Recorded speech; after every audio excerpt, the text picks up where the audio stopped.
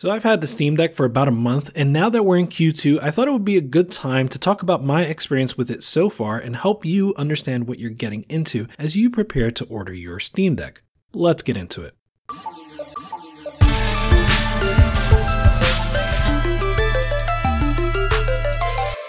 What's good, Deck Gang? I want to be comprehensive, so I've broken this up into chapters that you can refer back to if you like. On the flip side of that, I don't have time to cover everything in depth, so if there's something you want me to make a deeper video on, absolutely let me know in the comments and I'll jump on it as soon as I can. Finally, before we get started, it would help me out a lot if you liked the video, and if you're new to my channel and do like this video, be sure to subscribe and set notifications to all. Alright, with no further delay, let's jump right in. The first thing you're going to be concerned with is actually buying your Steam Deck. Every Monday at 10 AM Pacific time, Valve will open up another batch of orders to those in the queue. That means if you're in the Q2 bucket, like I am, you will be eligible to buy a Steam Deck sometime in the next 13 Mondays. That is a Monday in April, May, or June.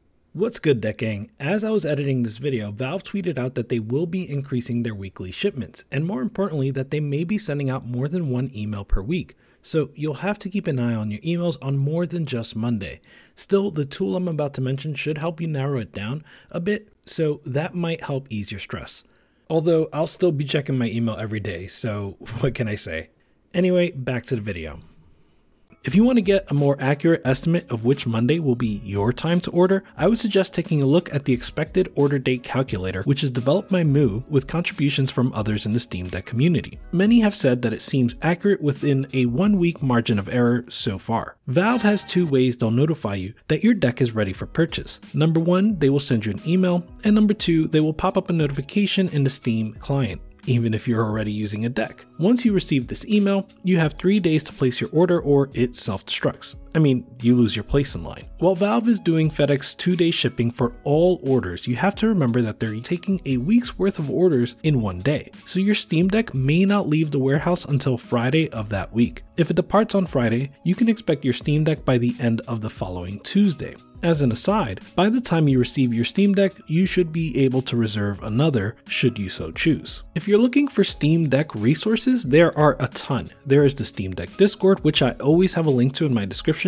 There's the Steam Deck subreddit, which I look at almost daily. We have our own Fan to Deck Discord, and then there are my favorite YouTube channels that do Steam Deck videos. Retro Game Core covers retro gaming on the deck, Gardner Bryant covers Linux gaming at large, and always has thoughtful videos on the Steam Deck. The Fox is known for his detailed videos about gaming on handheld PCs and squeezing out the most performance. And Gaming on Linux is usually the first one to put up guides on things like how to play games from non-Steam launchers. I've made a playlist of some of their videos, so check that out if you're looking for more in-depth information. Jumping more into a review of the Steam Deck, the controls have been really good to me in the first 30 days. Analog sticks, buttons, triggers, and touchpads all work well. The D-pad is a little mushier than I like. The Steam and quick access buttons sit really flush, and I wish they were a bit raised. The folks that make these Touch Protect touchpad covers are apparently also working on something for these buttons, and I think that would be a welcome addition. Now, I use touchpad and gyro almost exclusively when playing first-person shooters. When I first started up games like Dread Templar, I immediately jump into Steam Input and set the trackpad and gyro to behave as a mouse. This often means that I have to mess with the settings a bit for each game, but I'm okay with this because it means I can actually play these games on a handheld, as opposed to feeling like I need a keyboard and mouse. The paddles, on the other hand, I'm still getting used to using them. So many of these games will map jumping to the A button, and I can't do it at all. I need to keep my thumb on the touchpad for aiming, so I switch it and set jump to one of the paddle buttons, and it works, but I have to think about it a lot, which is a feeling I haven't felt in a long time. One more thing to get used to is pressing the touchpad. By default, this is usually R3, which is typically something like melee. I press this by mistake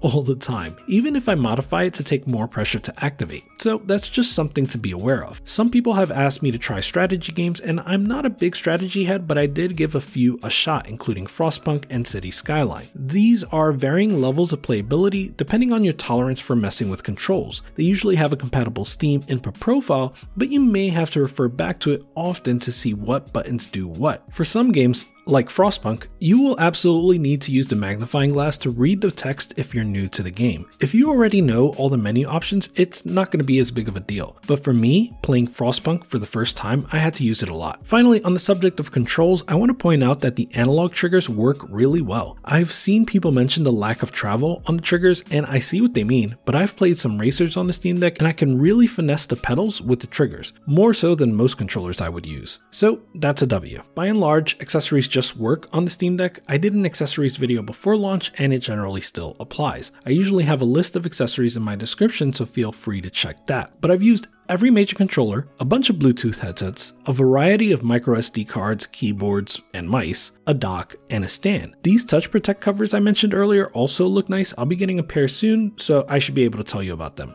And finally, I recommend this USB-C to USB-A connector for times when you just want to connect a single thing like a thumb drive. I ordered this one and it was like $10 for a pair. On the subject of thumb drives, if you're looking to transfer files, there are a ton of options. Some people have asked if you can just connect the cable from your Steam Deck to your PC, and unfortunately no. But there are otherwise a number of options. I'm going to assume you're either on Windows or Mac, because if you're already using Linux, you know what your options are. Given that, it kind of depends. If you want to transfer your files like one time, I would suggest using a thumb drive or SD card formatted to exFAT. Both your PC and Steam Deck will be able to read this. Alternatively, you can use Warpinator, which Gaming on Linux covers in detail. I'm going to include a link to that in the description. If you want to transfer files on a more ongoing basis, you can use something like SyncThing, which is kind of like a private version of Google Drive, or you can set up a directory share. Gardener has a good tutorial on how to do something like this. I'll include a link to that in the description too. When it comes to game compatibility, I have some mixed opinions. There are very popular games that are not compatible and likely won't be anytime soon. Most conspicuous for me is Destiny 2. I absolutely expected this one to make it to Steam Deck, but I was wrong. But the vast majority of games do work. Sometimes they require a little tweaking like Ghostwire Tokyo, but even that is pretty minimal. Day one compatibility with AAA games like Elden Ring has been extremely impressive. I think my biggest worry so far has been the compatibility rating system. Some people are making purchases months ahead of time based on these ratings, which have proven to be pretty fluid so far. Valve has a generous refund policy when it works, but if you're out of the window, you're out of luck. So I would recommend waiting until you actually have a Steam Deck to test the games that you buy. That way you can ask for a refund if a game doesn't work. Performance has been great so far. You can typically play games at 30 FPS and very rarely need FSR to do so. I thought one of Valve's primary design goals was going to be to make tinkering unnecessary, but in actually using the device, I would modify that and say that that design goal was actually to make tinkering so easy anyone could do it. The performance overlay, frame limiter, TDP control, and built-in FSR are all so convenient that I feel a disadvantage when I'm not using them, like in Windows or even desktop mode, and especially on a console. My only complaint around power is that 2 hours of battery life is not the default expectation for games the same way that 30 FPS is a default expectation. Games often creep up to use the full 25 watts, even with the modest volume and brightness setting. Ideally, Valve would have been able to fit a 50 watt-hour battery, but obviously they weren't able to do that this time around. Before I leave the subject of performance, the fan on the Steam Deck has not been a bother at all. My wife has often complained about my laptops that sound like they're about to take off. Meanwhile, she hasn't said a word about the minimal noise that the Steam Deck makes. To be clear,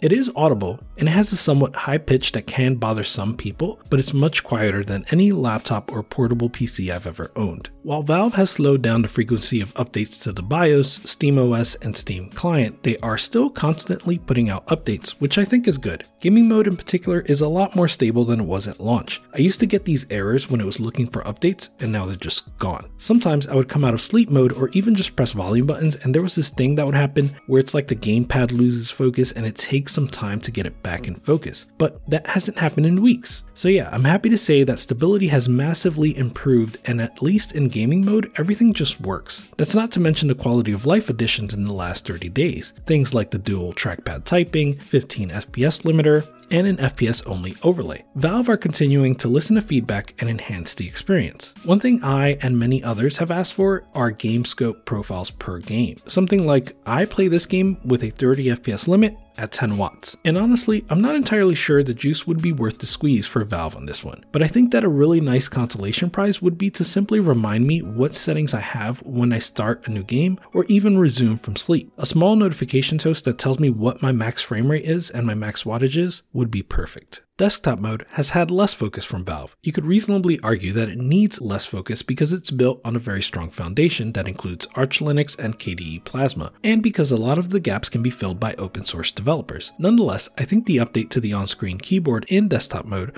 shows that there is room for quality of life improvements. I, for one, would like a lock screen. I kind of refuse to enter anything other than my Steam password until I can reasonably lock my device. That's one thing that keeps me from recommending this as a desktop replacement. Another thing that keeps me from doing so is that people are still having issues with docks that break their deck. I have one that hasn't been a problem, but we're a few months away from an official dock, and I would recommend waiting until that arrives. Valve has said late spring for the official dock, so I would expect that in June, maybe even July. I also kind of expect that Valve are working on improving dock gaming in gaming mode. If you dock in gaming mode today, the game will render at 720p with no option to even upscale as far as I can tell. To be fair, Steam Deck is not necessarily powerful enough to play many games at much higher than that resolution, but I still think most people would rather have the option when docked. Of course, if you play in desktop mode, you can do whatever you want, but you lose all the nice gaming mode features. I have a hunch that Valve will address these issues when they release an official dock.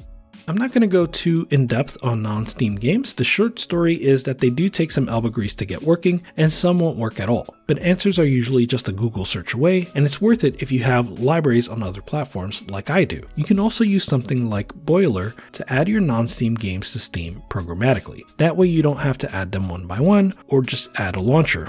This tool is pretty neat. Let me know if you want a full guide on this one. If you were considering installing Windows in order to emulate, shut those thoughts down. Emulation is great on Linux and really convenient on SteamOS. Most emulators are available as Flatpaks, which means they are easy to install. When it comes to performance, you're not going to get full speed on many Switch and PS3 games. Even GameCube games like F-Zero GX are going to require some tinkering to play decently. Still, you'd be hard pressed to find a better emulation device at this price. There are different front ends or tools that you can use to make your retro library even prettier. For example, Emulation Station is a front end, and EmuDeck is a tool that adds ROMs to Steam as non-Steam games. The latter will allow you to have Steam input profiles for individual games. If you do want to install other operating systems, you're going to have somewhat mixed results. Most of the Windows drivers are available now, but we're still missing audio drivers. Drivers have also made their way into the Linux kernel source code, but I don't believe they're part of a kernel release yet. That means you won't get full use of the Steam Deck on anything other than SteamOS yet.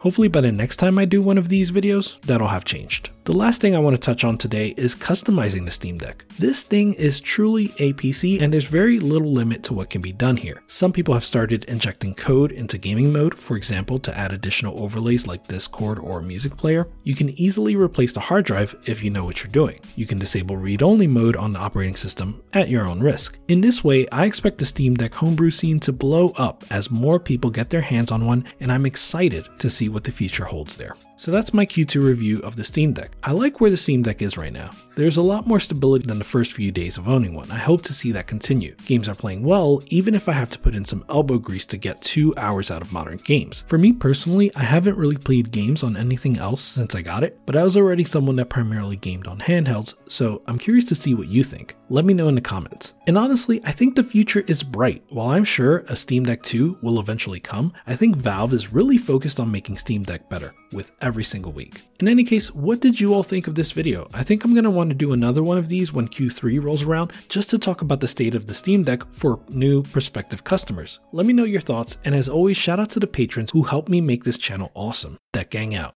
Goodbye!